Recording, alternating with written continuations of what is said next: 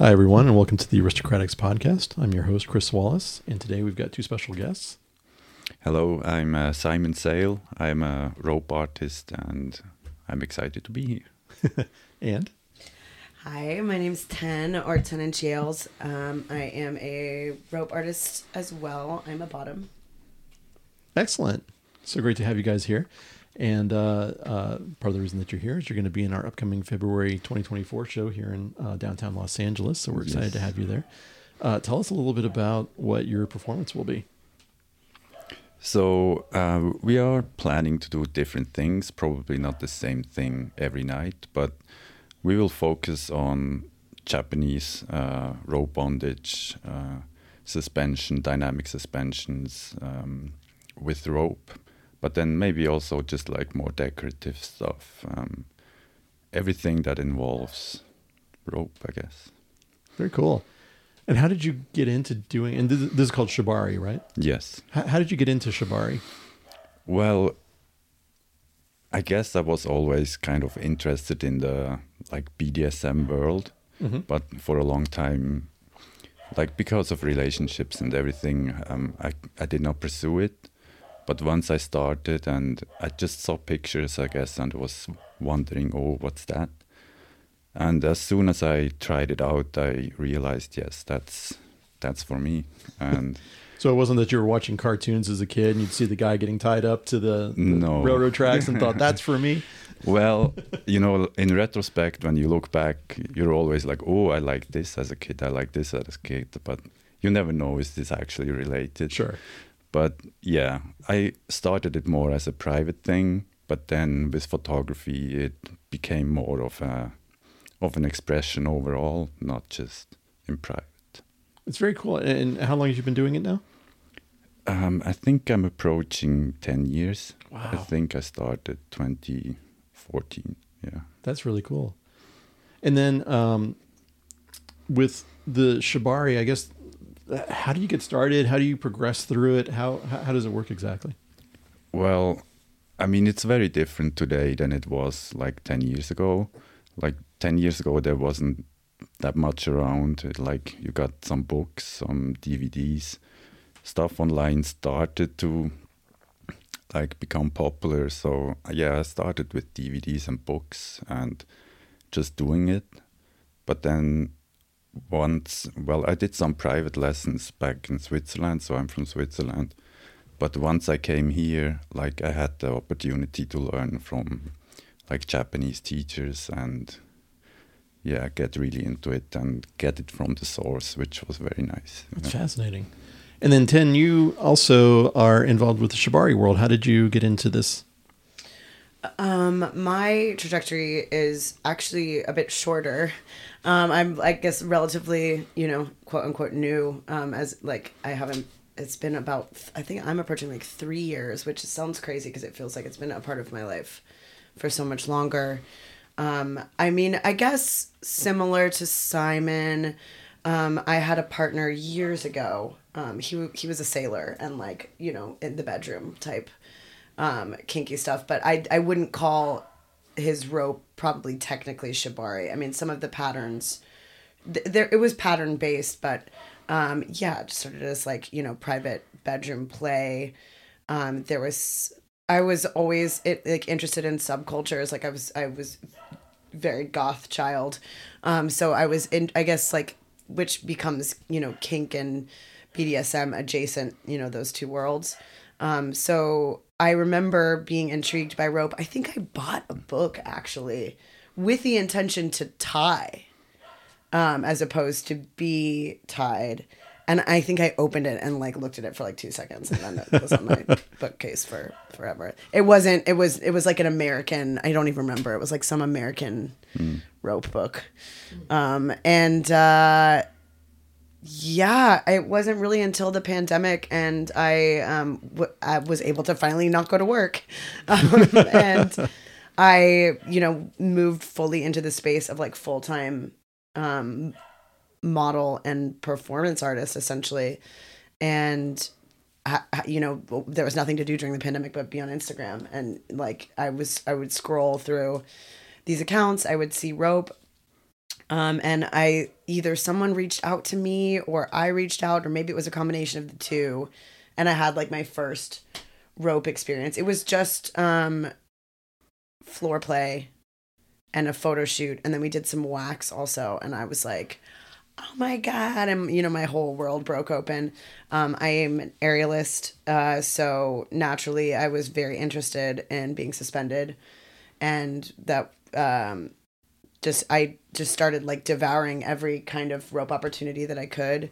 Reached out to so many people. Simon was like way up there on the top of my list. And, I would literally just message people and be like, do you want to tie? And was so fortunate to work with a lot of really great people. I think Simon was like probably the second person to suspend me. Like we met probably the third person to tie me. And then at the time all I was doing was making art. So nude art at that, like I would definitely categorize myself as like, an art nude model. And that's my favorite style and way to shoot. And that's what Simon's work reflected as well. So, and then we started, working on a lot of performance opportunities together as well. We were really lucky. And that's our story.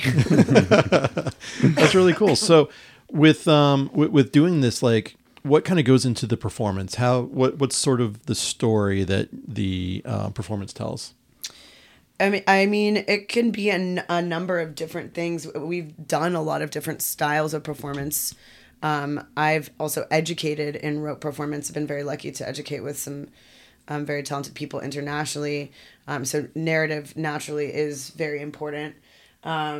So I think that, we aim to, at least for so much of Shibari, I think is about connection, obviously. Hello. So there's the, connection between you and your partner. A lot of the performances that we've done actually did have a greater narrative. Like when we work with the House of Red Velvet, there's, I think the first performance we did, we probably spent more time thinking about what the heck story we were telling than actually rehearsing this piece. But that's a different style of performance entirely. I think that was more like choreographed dance piece that incorporated rope. So it really just kind of depends. I'll let you. Yeah, I think it depends. Like a lot of people do like very active rope, so that it's not like you're not completely tied as the model, so they have some freedom when it goes more, like it becomes a mixture of aerial and actual shibari. I would say my style is more restrictive. So, how usually a suspension performance goes, it's like 3 parts. It was like the first act is on the floor being tied. Then the second act is going into the air, like being in different positions, like creating shapes while in the air. And then the third and final act is coming down and being untied. And I think there's like a wave, like a progression of intensity. Like first, like being restricted, then like you have all the tension while you are suspended, you have all the weight on you, and then the release of coming down and out. And when you're doing this, the point isn't to harm the other person or no. make them uncomfortable, right? Yeah. No, not at all. Like, we are very risk aware, and of course it's dangerous. Like people can get injured, like badly, but we are aware of that, and we have a risk profile where we say, okay, that's in our risk profile. We are willing to do that and take that risk. But there's always a risk, and stuff can happen. But we try everything in our power to keep it safe and not harm anyone, and that it stays consensual and enjoyable for everyone. Yeah. Would you say, being the person that gets hung up, that it is uncomfortable, it's comfortable, it's somewhere in the middle? What's the experience like? At a certain point, I think that it's about identifying, your own identity as a bottom, as the receiver of the rope. A lot of us do lean towards masochism. So there's an element of obviously like pain is pleasure. But there's a difference between there's good pain and there's bad pain. Yeah, I mean, I'm acutely aware of like my body and what's happening. I also like to communicate. So I rope space is a thing. I don't typically, or I don't always go there. I don't even know where that is. What is rope space? What do we do when we go there? So it's very easy for me to communicate when I'm in rope and to let Simon know what's going on. I enjoy working with Simon as a partner because he's very quick. So that allows us to try things that are challenging because I know that he can get me out of it if it's not working.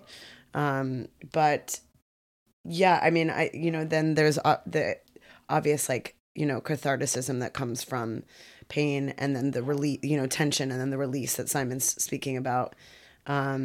So it for me is a very enjoyable thing. I also am very attracted to challenge. So there's like many elements of challenge. I would also say there are different styles. So there's rope that is specifically made to inflict pain, torture rope, torture rope, and then there are ways you can suspend someone with a lot of uplines, a lot of support that is way more or way less painful, more like easier to be in, I guess. So it always depends what you want to do. Mm-hmm. But like for photo shoots, a lot of stuff that looks spectacular is probably the more painful stuff because when you're just on one limb, like just one line up, you have all your weight like on your ankle, it's going to be painful. Sure. With when someone's watching one of your performances, what are the things that they should take away from it? What kind of how would they evaluate the performance? How would they best enjoy it? Well, I guess I would like them to go away from it to see that it is a mutual thing. It's not like the rigger like imposing their will like on someone who doesn't have a say in it. Mm-hmm. Like I see it more as a conversation between me and the person I'm tying and what we are doing. And I would also wish they come away and see the beauty of it, because there's like BDSM, there's a stigma around it, like, oh, it's violent and it's non-consensual, someone imposing the will on the other person. And I want them to see the beauty and also the emotional beauty in what we are doing, and just beauty itself. Yeah, that's great. I love that, the emotional beauty of what you're doing. That's such a wonderful way to put that. When you're doing the show in a few weeks, do you already have a plan in mind as to what you're going to be showcasing there? Not specifically. I mean, a lot of what I'm doing is kind of like it develops while we are doing it. Sort of improvisational. So, like we have a certain like thing in mind, like that's what we are going to do. But as I said, it to some degree it is like a conversation, and when you realize, okay, this is more the mood today, then we do stuff a little bit differently. But I think we will definitely get together and practice some stuff, think about it, but we don't have a strict plan in mind yet. Okay, so in your past experience, have you ever had any performances that were particularly good or particularly bad that stood out in your mind? So, like, one thing that happens pretty regularly is when I perform at parties and clubs is that I have to tie in places like in like very crowded places or very dark places where I can barely see like what I'm doing, which can be challenging. I would not say it's a bad experience or anything, but it's a challenge to do that.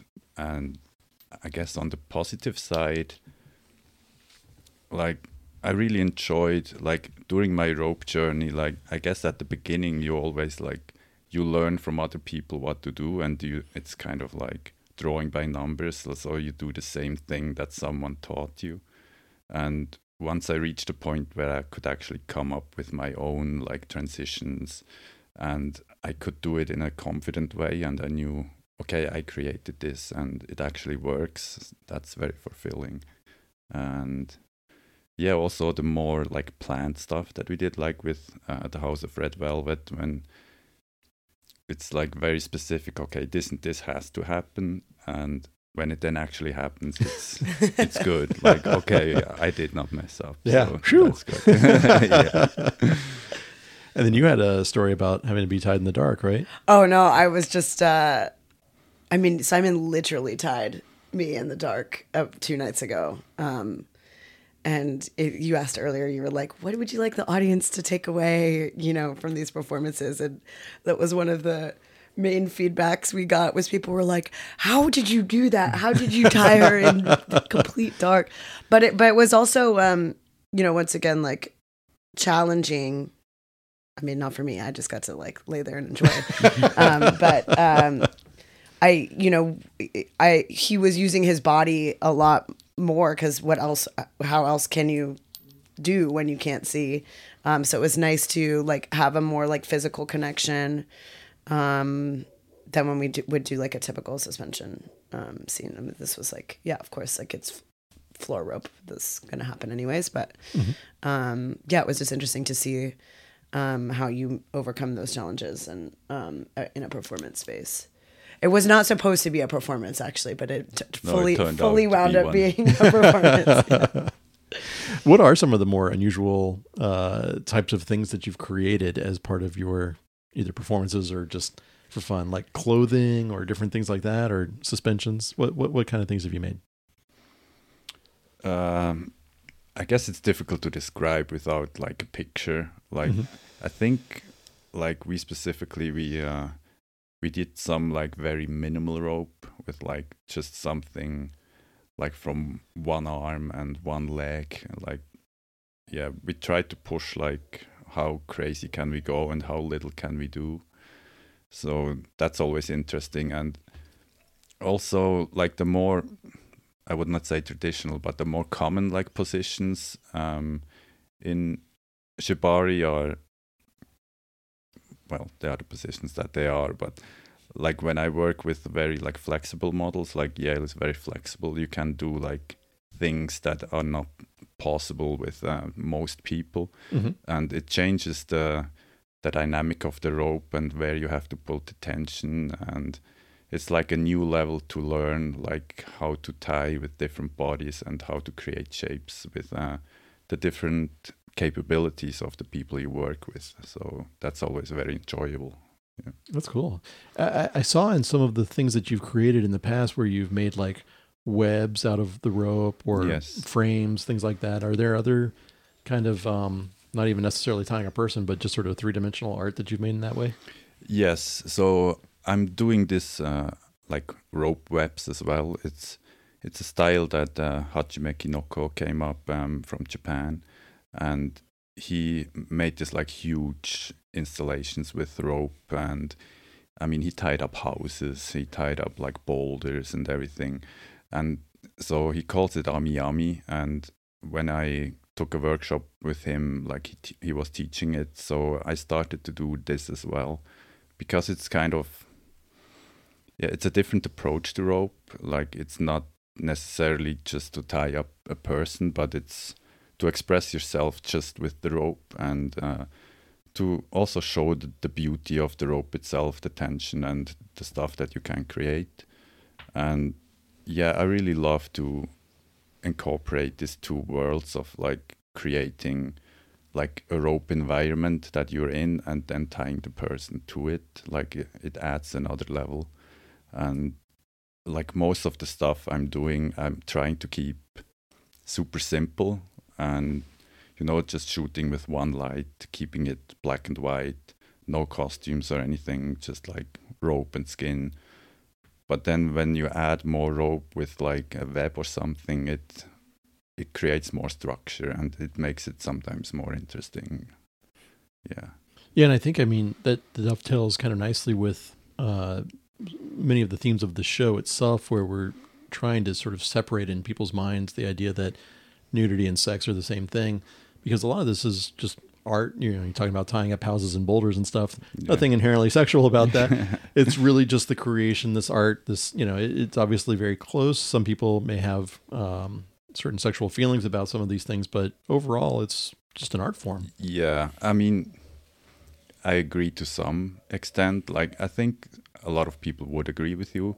Like, to me, as I said, it started as a sexual thing, and for me, rope bondage is like, I'm a rope fetishist. It's like somehow tied to sexuality, but not. I don't mean sexuality with penetration or anything. It's a certain intimate space where I go that is inherently like bound to the rope when I'm doing it. And at the end, like Japanese rope bondage, it's a BDSM practice. Like, in the core, I feel like it's a sexual practice. And I feel like over the last couple of years, especially with like Instagram, I would not say sanitized, but a lot of people try to take like this sexual thing out of it and just say, hey, it's just another art. And I feel like, yes, you can treat it as that, but in the base, like the core of it is still BDSM play, I think. So a lot of it's what the viewer brings to it, or the person experiencing it brings to it. Yes. Yeah. Interesting. All right. Well, do you guys have any projects coming up or anything that you'd like to promote or anything? Well, we do this aristocratic thing. But like, other than that, no, I don't have anything big coming up. Ken? No, actually nothing right now. We're just kind of starting to plan the year, actually. So looking forward to some of the other opportunities that will come our way. But yeah, everyone's budgets are resetting currently, figuring out what they can do. Everybody should check out your socials and make sure they're following you for upcoming projects. We try to post as much as we can. Maybe we'll make some cool art in the meantime. Yeah, and we'll try to put all that into the description of the podcast. I'm 10-inch Yales on Instagram. Sign in. I'm a parasite_pictures. Cool name. Thanks so much, guys, for being here. I really appreciate it. And with that, we'll call it a day. Thanks so much. Thank you. Have a good one.